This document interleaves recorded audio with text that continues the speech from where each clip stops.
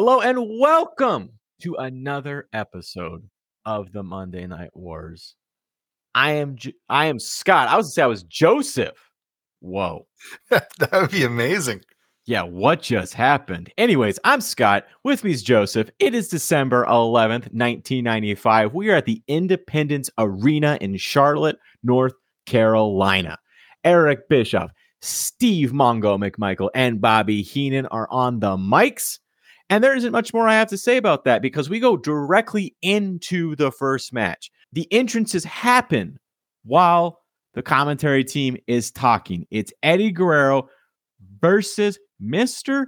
JL. And as you might guess, Eddie Guerrero defeats Mr. JL. It's a 4-minute, 30-second match. Not a squash match. It's a real match. Joseph, what do you think about it? This is a pure wrestling match. There's no storyline. There's no anything going on. But it's a lot of fun. These two men are very good together. They put on a great match. Gets a B for me. There's nothing really to go into because it's just a very technically good match. And unfortunately, because it doesn't explore any storylines, I can't really go into much detail on that. The one thing that is notable about it is during the match, the commentary team actually talks about how at Starrcade this year, which I believe will be on a Wednesday as opposed to a standard pay-per-view Sunday, it's going to be the World Cup of Wrestling. And it's going to be between essentially the U.S. by way of Mexico and Canada and other places versus Japan. So that's pretty exciting. That should be fun. North America versus Japan. It's all America. USA, USA. USA. But you're right. It is a good match. It's another example of how great the cruiserweight division is going to be when they officially start it. I guess they've kind of started. I mean, they're having cruiserweight matches, although they don't have a cruiserweight title yet, but they've talked about that they're going to start a cruiserweight division, and this is a good example of that. Eddie Guerrero obviously was the favorite to win the match, so that's not surprising. But Mr. JL by no means got rolled over. I mean, he wrestled a good match, high flying, fun, good technical ability, good match, a good way to start the night. After that, though, we got Mean Gene, and he's talking with Lex Luger and Jimmy Hart. Luger says he keeps getting the better of Randy Savage. He's better than Randy Savage. And when Starrcade rolls around, he's going to be the world champion. He doesn't think Ric Flair can win a triangle match. Ric Flair's going to have a triangle match. He doesn't think Ric Flair can win it. Saying that the best man will win. And when it comes down to it, Sting, his friend, is the best man. Joseph, Luger promo. What did you think? I wasn't in love with it. It wasn't horrible. It got a C- for me. I do think it's interesting. You made kind of light of this last week. You talked about how 2 weeks ago, Jimmy Hart apparently had a plan to kind of separate these two men, being Sting and Lex Luger, and their beautiful, beautiful friendship. But here Lex is still saying, hey, I got no problem with Sting. We're boys. That's my dude. So what happened to that? What happened to that plan? They're not even teasing it. Like, don't worry, it's Starrcade, it's going to happen or anything. They just left it. We're on week 3 now. What's going on? So it's whatever. It gets a C- for me. And Jimmy's right there, and he says nothing about it. Yeah, I don't know. I guess we decided we didn't like that, so we're not going to talk about it anymore. It's been memory hold. We'll see. Maybe they do something with it. I don't know. You're right, though. Well, actually, I think I rated this a little higher than you did. It could be that my opinion of Lex Luger and promos is so low that when he does an okay one, I think it's pretty good. And I thought he did okay here. So for Lex Luger, it's pretty good. Yeah, I don't think that's unfair. I think he did a good job here. I'm just a little bit confused about this whole, like, what is Jimmy Hart doing thing. There's a lot of friendship is certainly a contentious subject in WCW. We got Luger and Sting's friendship, and Jimmy Hart and the Taskmaster don't like it. Hulk Hogan says he's not going to turn his back on his friends again, never going to doubt him, and that's all he's doing. Some friendships are really taking a hit here on WCW. And really, that's what it's all about in the end, friendship. And that's why we're doing this. That's so beautiful how you just brought that all back. Look how I tied that. I tied a big bow on that. Look how I tied that all together. A friendship bow. Yeah. But here's where the two friends might disagree. Don't you do it. Don't you do it. Because we got a Disco Inferno match, man. Paul Orndorff, Disco Inferno. It's a squash match. Paul Orndorff wins. He defeats Disco Inferno. It's 2 minutes, 23 seconds. Joseph, what'd you think about this one? I said last week that Mongo had one of the best lines of the night, if not the best line from the WCW commentary team. I don't know if this is the best night of the line, but I thoroughly enjoyed it, which is he's talking about Disco Inferno, and he says, that must be jelly, because I've never seen jam shake like that. Not bad. It's pretty humorous. Mm-hmm. That being said, this segment gets a D. It gets a D for a few reasons. D for disco. I'm doing some Dean Douglas on you. D for disco and D for dumb. But also, they've done this now twice with disco. And I really do think this is hurting, I wouldn't say my opinion, but probably the audience. I mean, to be fair, the audience seems to be into him. So, hey, man, apparently he might have been over. I don't know. But they're doing this thing with him where he's wrestled now. I want to say he's had 2 wrestling matches, maybe 3, but I can remember 2, including this one. And the first one was against Sabu, and this one's against Mr. Wonderful. Both are heels. His character is a heel. So where's the investment in the match? It doesn't really make any sense to me. Also, while thinking about that, what the hell happened to Sabu? Is he gone? I think he might be gone. We haven't seen him. No mention of him. Yeah, I just realized that while we were talking about this. Whatever. Gets a D from me. Not great. Well, I think your point is well taken in what are we doing with Disco Inferno?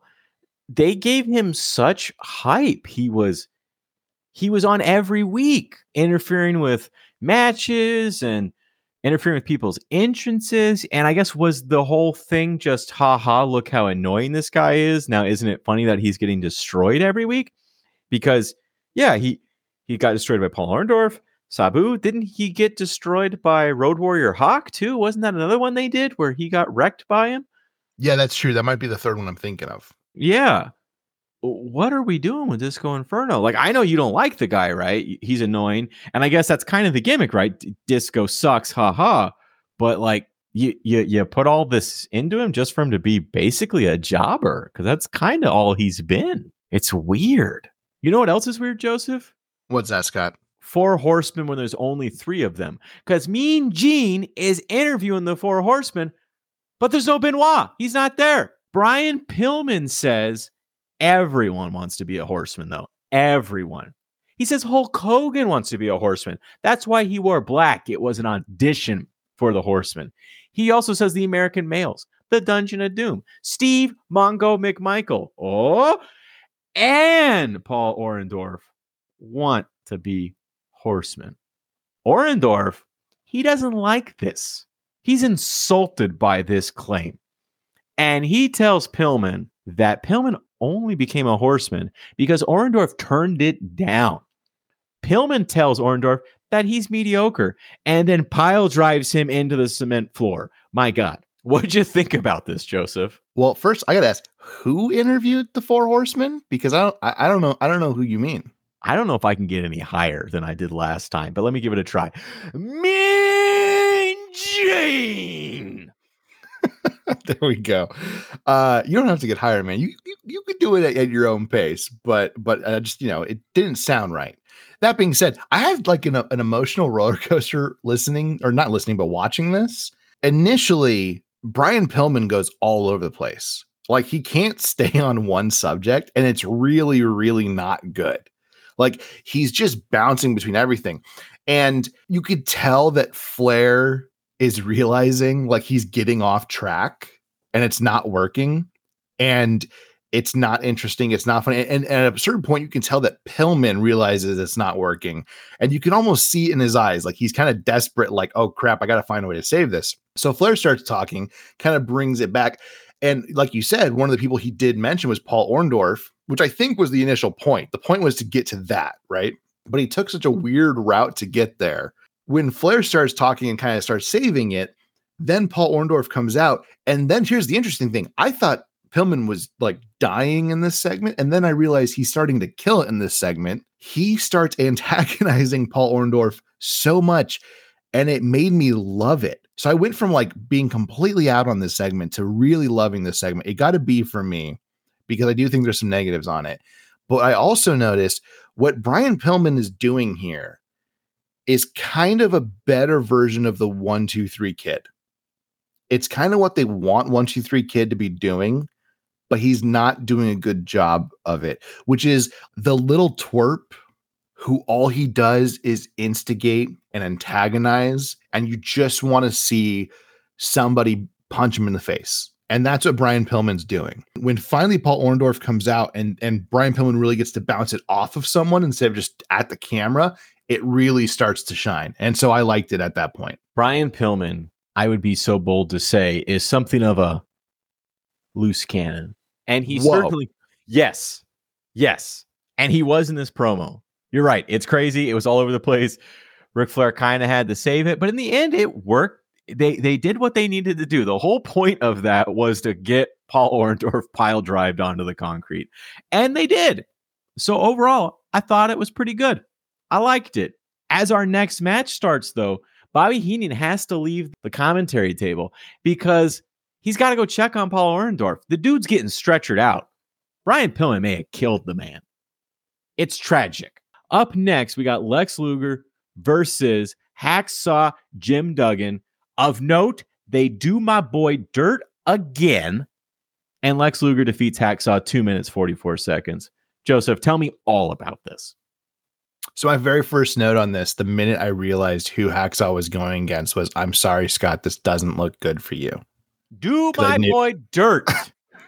and then your boy gets USA chance. But there's no foreign affairs here, man. Everybody local. Makes no sense. Luger's sound kind of foreign. That's a German. That's a German gun. I see through Lex. You mentioned Mr. Wonderful getting carted off. I think that that was pretty good. Hacksaw tapes his hand. Jimmy Hart distracts him with the 2x4. Lex hits Hacksaw Jim Duggan with the 2x4, and then Lex hits Torch Rack for the win. This is kind of a glorified squash match, kind of like what I talked about last week, because Hacksaw is somebody notable, even though he's not, the guy anymore. He is a notable fixture, kind of like what Bob Backlund is, honestly, in WWF.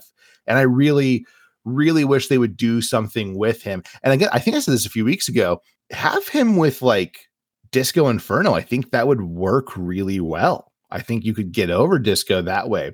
Having Hacksaw be the baby face kind of foil to Disco, that all he wants to do is be a working man and celebrate this great country that he loves.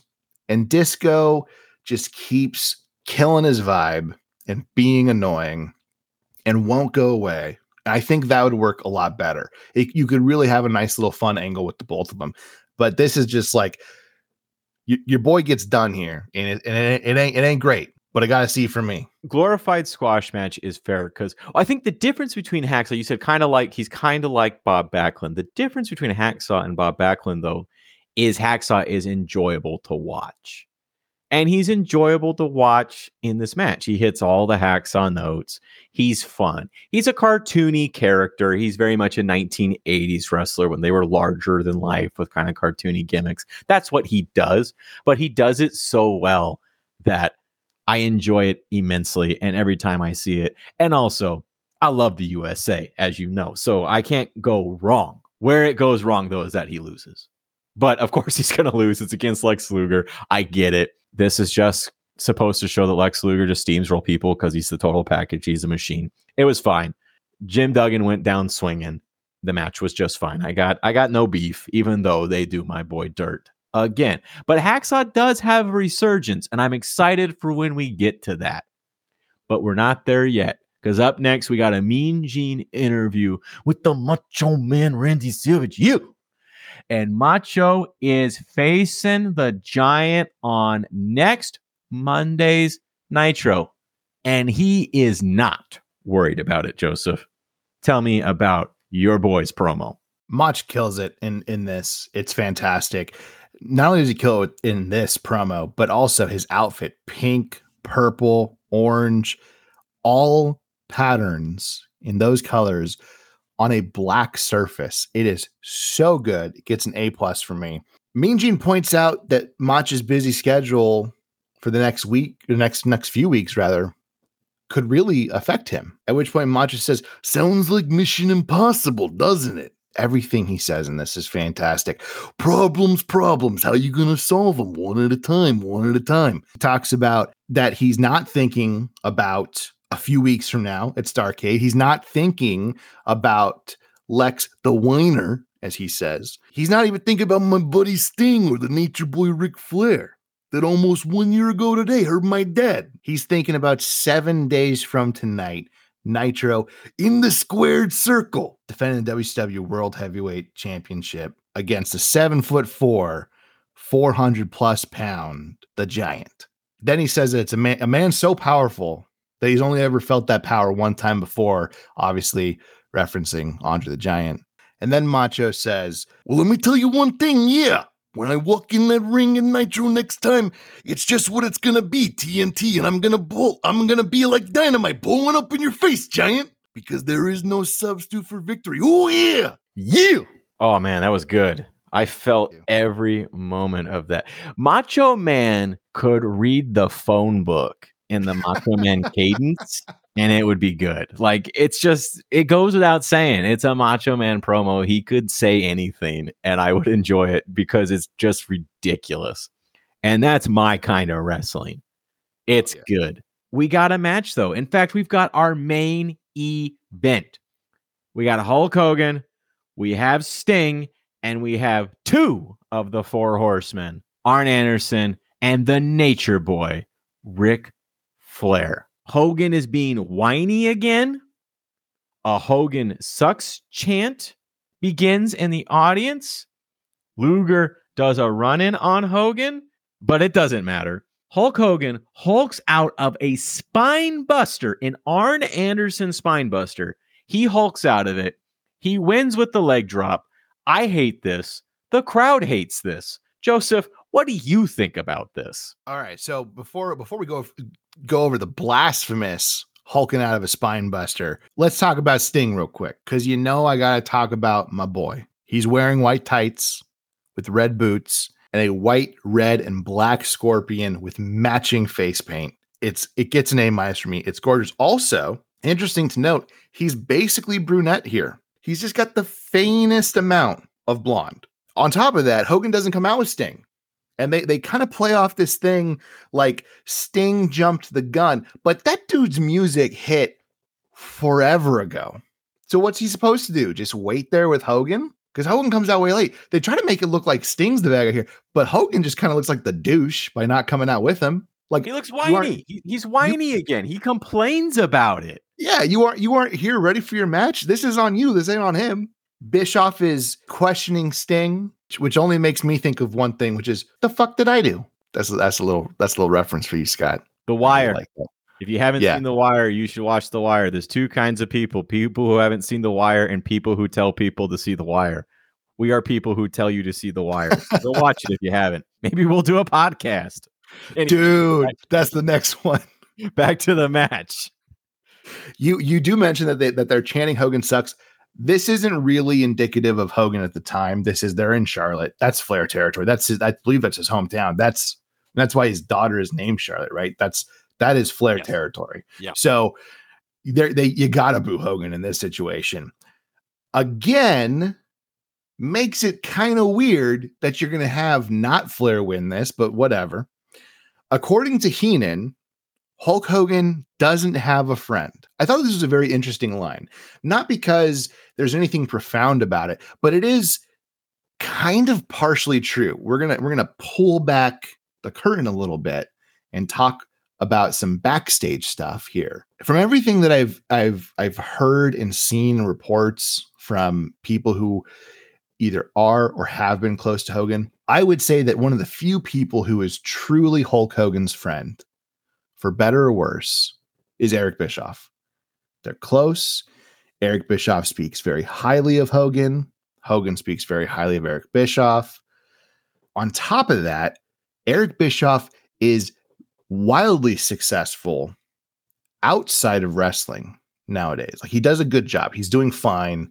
I think he's living like in Montana or Wyoming or something like that, somewhere around Yellowstone, which kind of borders both those states. He's doing a great job. He loves his life right now. He doesn't need really anything. So him and Hogan seem to have this very good friendship that seems to be based off of, we'll work together when we work together, but we don't have to. Most of Hogan's friends seem to be leeches, like most of his other friends. And if you ever listen to, I believe it's 83 Weeks, right? His podcast, Eric Bischoff with Conrad Thompson. Yep.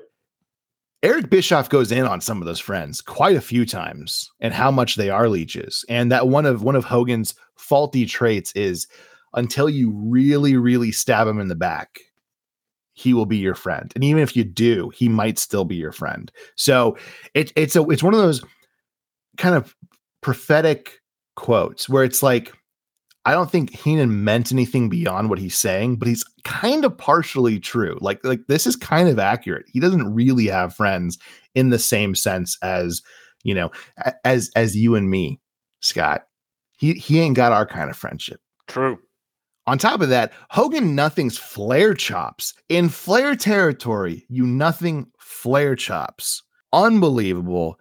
You mentioned all the negatives. I mean, Hogan no-selling a gorgeous spine buster. And I don't know if you know this, Scott. I love a good spine buster. I have heard. So this just pissed me right off. Like, I mean, look, it didn't have to win. It didn't have to be the ender. But just to, like, you couldn't even have Sting come in and break up the pin. I could have believed that. But you have the man, the myth, the legend that is Arn Anderson hitting the greatest spine buster that's ever existed. And you just nothing it like that. That really upset me. Sting hits Scorpion Deathlock a little bit before this. And he hits one on Arn. And then Flair comes in to stop him. And he lets go of Arn and puts Flair into one immediately. And I thought that was hilarious. And it was a really good job. Overall, the actual match I found to be quite good. I found myself to be enjoying the match. And then we get to, obviously, the spine buster that he just kind of no-sells. And then it goes right into leg drop for the win. I packaged this personally in how I was grading this because it goes, like, I don't even think they take a break. I don't remember if they do, but they go right into kind of this promo because obviously people start interrupting, like has been going on for weeks. And what ends up happening is 4 horsemen start beating up Hogan and Sting. This is including Brian Pillman now. Lex comes out and actually helps prevent them from beating up Sting. Kind of says, hey, you can take out Hogan, but you can't touch my boy, which again, I like, puts their relationship over. At which point Savage comes out and he now gets in Sting's face and Sting swings at him and Savage swings back. And now Hogan has to split them up, much like Savage did last week. So Mean Gene has to interview them. And Hogan's upset with Sting. And Mean Gene points out that Hogan and Macho are friends.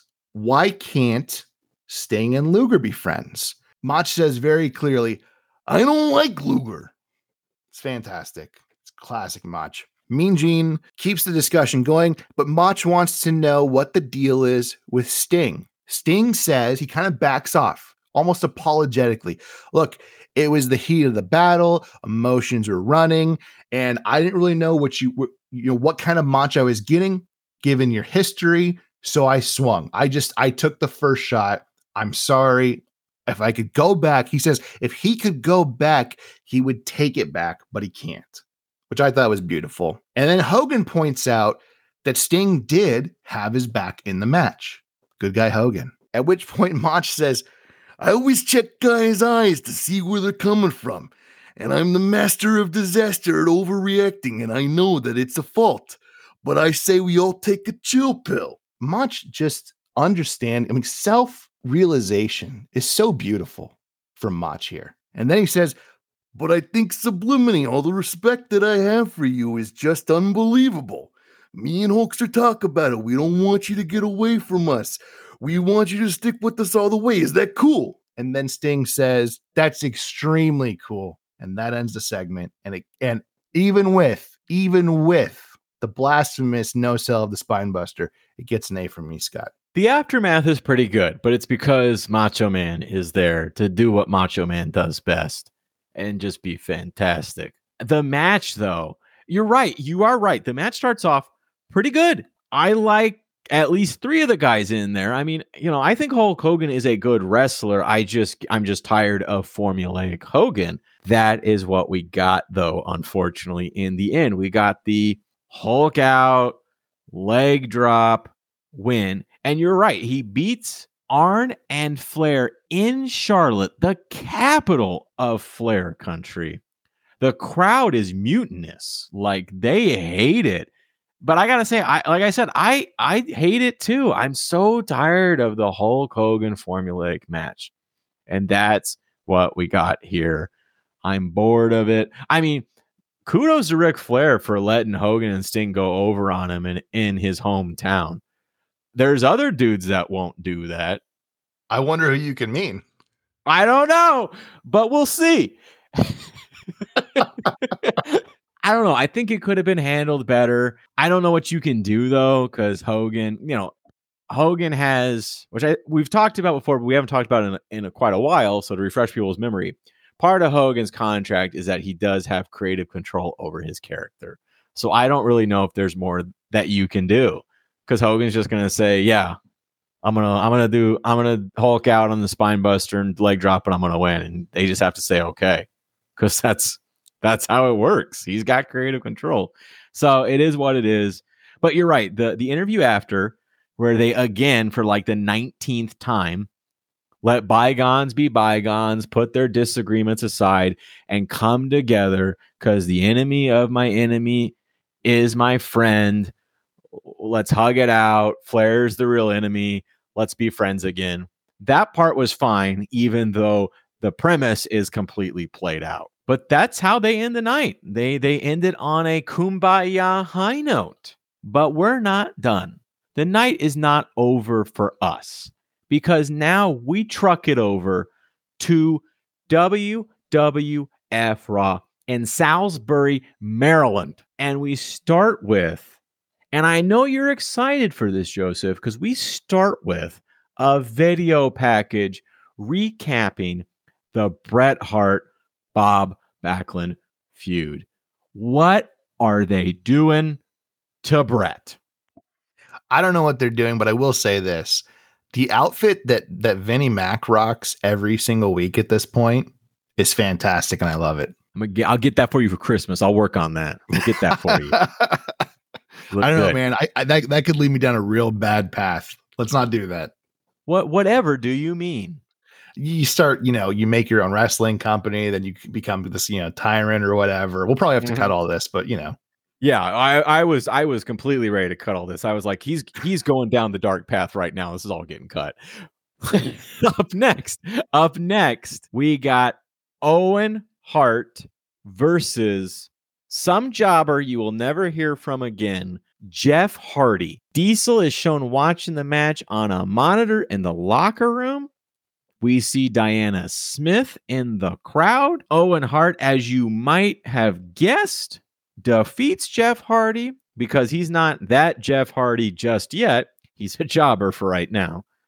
But after the match, for some reason, we decide that we're going to kill this poor kid, because Owen calls Yokozuna into the ring. He gives Jeff a bonsai drop. Owen then puts him in a sharpshooter.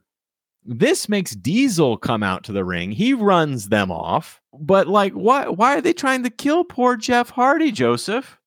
What do you think of this? Overall, I gave this a B- because they do progress a storyline with it. It's definitely a squash match. I wouldn't even call this a glorified one because they really don't know what they have yet with young Jeffrey Hardy. They don't know that yet. But there's some confusing things about it. Much like you said, they just take their day out on him, which, I mean, they're heels. So, do what you're going to do. But Diesel charges the ring and starts clearing house. Didn't he just turn heel a few weeks back? Didn't he just say like he's only worrying about his interests and his family's interest, and that includes Shawn Michaels? Is Jeff Hardy a member of Diesel's family? We don't know it. Why is he saving him? Why, if anything, why isn't he just like watching backstage laughing?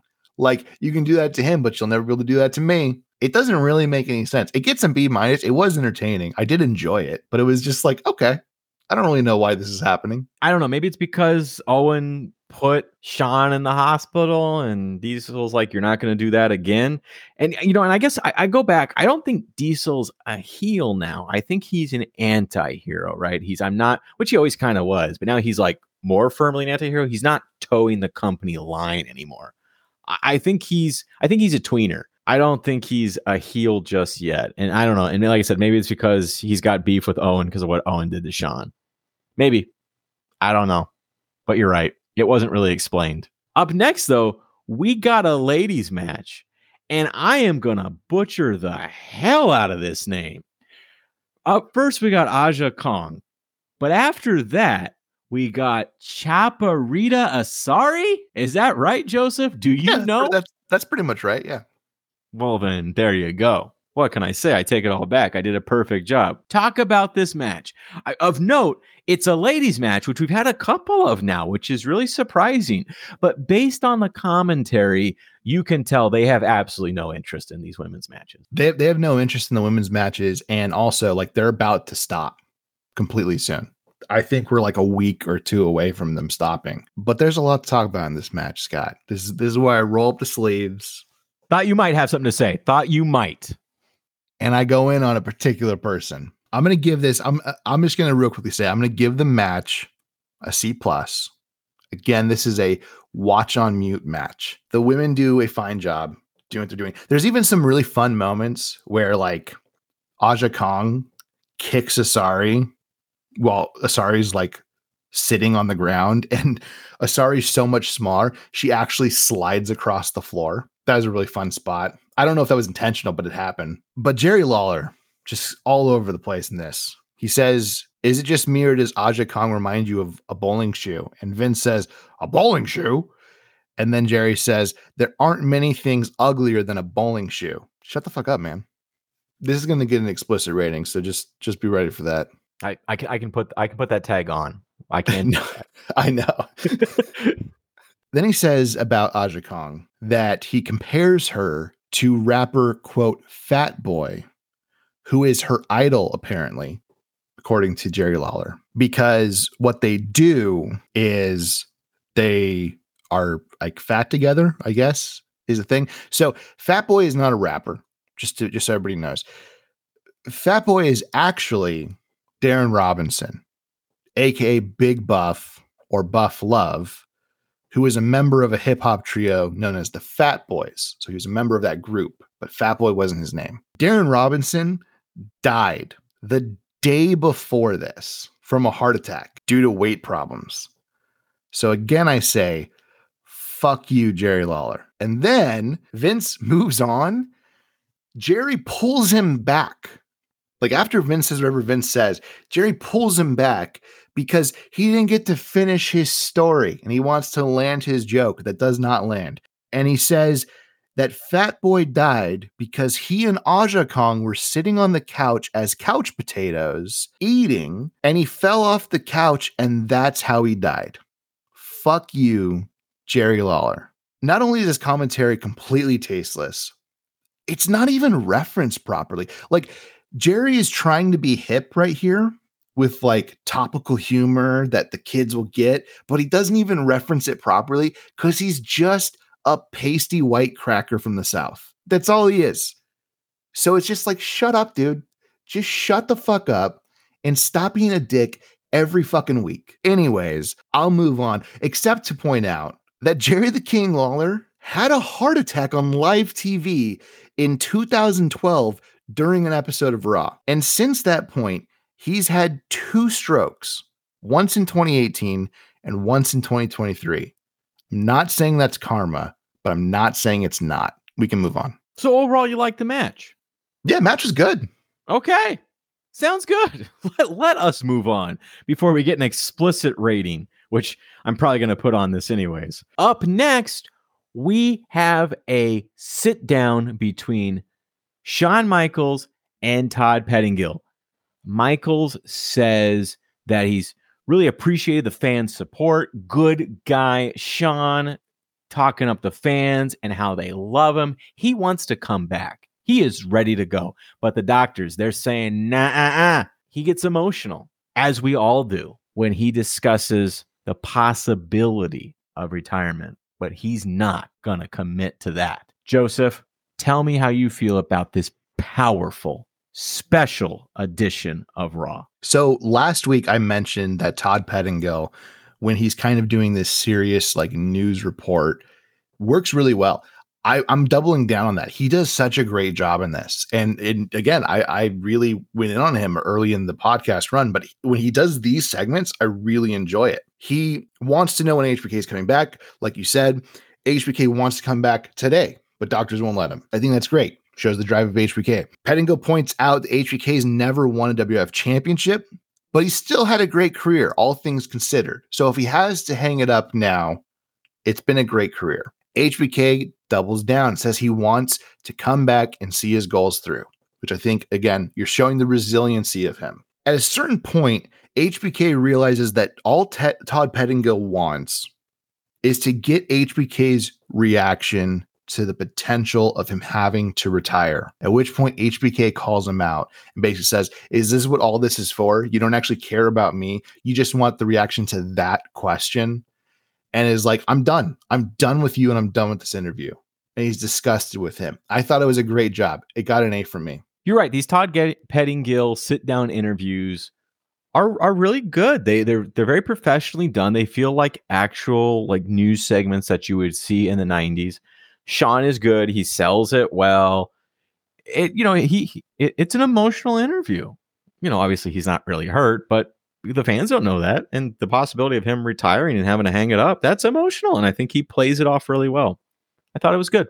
It's good. And, the angle, I think the angle's working. I think it's going to make it more exciting when he returns, his triumphant return. It's going to be big. Well, I mean, if he does, we don't know. He could be out forever. After that, though, because the next 2 weeks feel like it's just jobber fest on WWF, we got Ahmed Johnson versus the famous Rick Stockhausen. You all know him. You all love him. That's not true. You've never heard of him. I looked him up. I don't think he's known by anything else. Rick Stockhausen. He loses, as you might have guessed. Ahmed Johnson beats him. As Ahmed Johnson makes his entrance, we get a Dean Douglas promo. And he talks about how Dean Douglas talks about how he's going to end Ahmed Johnson, going to end his career, end his rise in WWF at In Your House.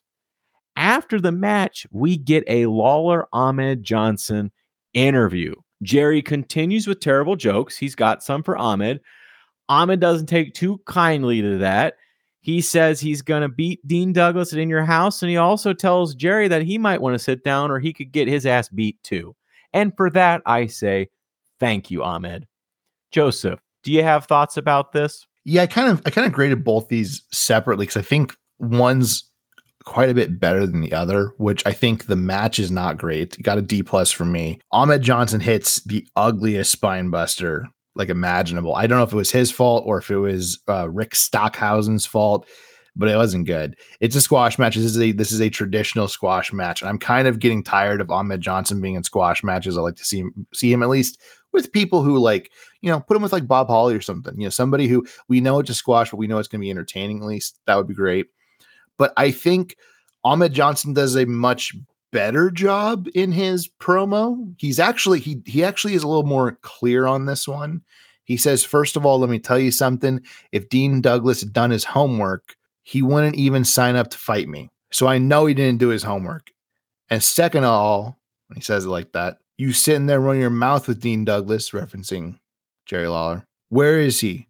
See, one thing about me, brother, I ain't got to sit around and talk about what I'm going to do to somebody because I ain't a man of words. I'm a man of action. I tell you what you do. You take a front row seat where you've been sitting, running your big mouth, and then you get Dean Douglas out here and we see what it's all about, brother.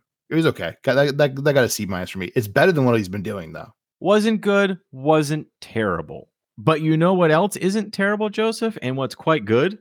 What's that? These denim jackets Doc Hendricks is selling. We got a Diesel denim jacket. We got an Undertaker denim jacket. We got a Shawn Michaels denim jacket. And we got a Bret Hart denim jacket. $59.75. Weird number, but that's what it is. Plus shipping and handling. Catch, Joseph, though, you can only buy one. You can only buy one in the continental United States. Joseph, which one are you getting? I'm gonna have to go with my boy Shawn Michaels. I knew you would. But we're running out of time. So I'm going to fast forward here, Joseph. Let's get into the next segment where we got Vince McMahon interviewing Sid, the 1-2-3 Kid, and Ted DiBiase. Ted talks about how great his new tag team is. Apparently, Sid and the 1-2-3 Kid are a tag team. 1-2-3 Kid says that Razor Ramon's been manipulating him for years. Sid says $1 Million Corporation is a family, and he's going to beat Marty Jannetty in your house. There we go. We got it. What do you think of this? I have a feeling I know, but tell me. I didn't hate it because they're trying to figure something out with them. 1-2-3 Kid says he's learned the 3 most important things. Don't worry about people, worry about winning, and get the money, which if he had just said it like that, I think I would have enjoyed. But the way they set it up is just so bad. 1-2-3 Kid's struggling here. And this kind of goes back to my point of like, how is Ted DiBiase helping him? Again, I'm not saying backstage that he was like a bad influence or anything. I don't know. I really don't. I've never heard, 1-2-3 Kid talk about this time in his career. But I'm not seeing any real good effects of this. Like, it just doesn't make any sense to me. And it's just, it's not horrible, but I'm just kind of like rolling my eyes. So I got a C- for me. It wasn't great. Besides Ted DiBiase, there's no one here that is particularly good on the mic. That shows. It's progressing a story, so it is what it is. It's fine. We're selling buys to In Your House. That's what they were here to do, and that's fine. Overall, though, not great. Again, not a fan of the $1 Million Corporation. I don't think it's a family. I'm not feeling that. I like the premise. It's just I wish they'd do something more with it. But I don't want to talk about that anymore, Joseph, because I want to talk about what we've all been waiting for, and that's the main event, Joseph. The main event. Bret Hart versus Bob Backlund. During the match, Lawler interviews Diana. She talks about how great the British Bulldog is and how great Jim Cornette is and getting him title shots. Okay. I don't know why we're doing this, but we're going to do it a lot. You're going to see a lot of Diana. It does lead to the British Bulldog doing a run-in, and there's a DQ. Bret Hart defeats Bob Backlund by DQ. After the bell, because it's all kind of related, Backlund puts Bret in the cross-face chicken wing. Hell of a move name. And the Bulldog puts his boot on Bret. The officials swarm in. They're trying to break it up. McMahon wants to know what this means for In Your House. What do you think this means, Joseph? Tell me about all of this. Well, the first interesting thing about this, I had teased last week that we're going to have some promotional consideration that I am going to be hyped for. And we get 3 in a row here. We get the Ricochet by Tonka. Variations were made from 1993 all the way till at least 2010. So basically what this car was, it was an RC car, and it was designed to work no matter which way it was. So if it flipped over, it would still work and drive perfectly. And I remember as a kid wanting this thing so bad. It looked so cool because you could they would always show it like hitting a boulder, and the boulder would flip it over, and then you could still just drive it away with it. Ridiculous, but I loved it. Then NFL Quarterback Club 1996 by Acclaim Entertainment. Acclaim went bankrupt in 2004, but they brought some great bangers of video games, most notably probably the Mortal Kombat series. So if you're a fan of that, thank you, Acclaim. And then on top of all these, erector sets. When was the last time you heard about erector sets, Scott? Man, I had some. I got them at a garage sale in South Dakota. Ooh, played with them all the time. Erector sets were essentially, if you don't know, they were essentially like Legos on steroids. They were metal pieces You could basically, like, if you like, people who played with these probably went on to become architects, because you could just make pretty much whatever you wanted out of them. And you'll see people will still find like versions of them today and just make the craziest inventions that like do work with them. Like they'll make like a car and the car will move, or they'll make like I saw somebody made like a printing station out of one, and it would just like, it carried the paper through and printed the paper and stuff. And you can absolutely engineer the crap out of them. There's now a company called, I believe it's called 8020, and 8020 is a type of material used in manufacturing. I've seen them before, and when I saw them, I went, does kind of remind me of erector sets. Well, 8020's actual tagline is erector sets for manufacturing, or something like that. So they became very prominent. I don't think you can buy them anymore, but they were a really cool idea. Anyways, I talked about all of that because that's really cool. And you know what isn't cool, Scott? This match? Yeah, this match. It's not good. Didn't enjoy it. Didn't have a good time. It got a C+ because it was whatever, and it did continue a storyline, but it's not a storyline I want. I mean, I thought about giving it worse, but I honestly thought Bret Hart tried his damnedest in this, and I wasn't going to be that negative on Bret Hart again. Well, I can't blame Bret Hart, because I feel like Bret Hart wrestles good matches. He's a good technical wrestler. I can't say anything bad about him. He's just putting these terrible storylines. And this is another terrible storyline. It was a terrible way to end the night. I am worse off because of it. But what did the fans think, Joseph? Do they agree with our assessment? Who won this week? Well, obviously, I think we both think that Nitro won very clearly in a landslide. The fans thought that this got a 2.5 for Raw, which is actually down 0.1 from the previous week. Nitro wins, but barely. 2.6. That's very close. That's very close. And I can't believe that this was the card. This was the main event. They hyped this last week, and 2.5 said, I want to watch that. It's wild to me. But it is what it is. But Nitro did win. So at least we have that. At least most people acknowledged that Nitro was going to be better tonight. And it was. With how close that is, this actually might be a thing where about halfway through the show, people went, okay, I'm turning the station now. Yeah, it's time to go. And it's time to go for us. So with that, see y'all later. Bye, guys. Bye-bye.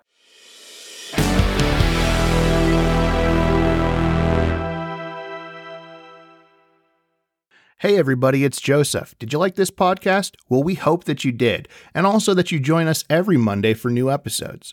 You can listen to us on Spotify, and soon we'll explore other platforms to bring you episodes of the Monday Night Wars. Did you listen to this podcast and think, pretty sure they're wrong about that? Well, let us know.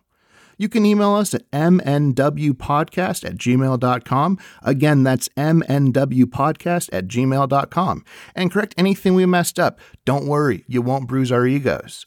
You can also give us suggestions, follow the show, or even just reach out to us on the following platforms. On Twitter, you can reach us at MON Night Wars Pod. Again, MON Night Wars Pod.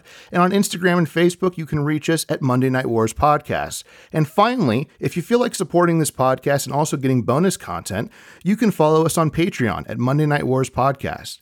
For the low price of $2 a month, you get every episode of the Monday Night Wars and also every breakdown of every WCW and WWF pay-per-view during this era, with more content to come. Again, and one last time, thank you so much for taking the time to tune in. We'll see you next Monday back here on the Monday Night Wars Podcast.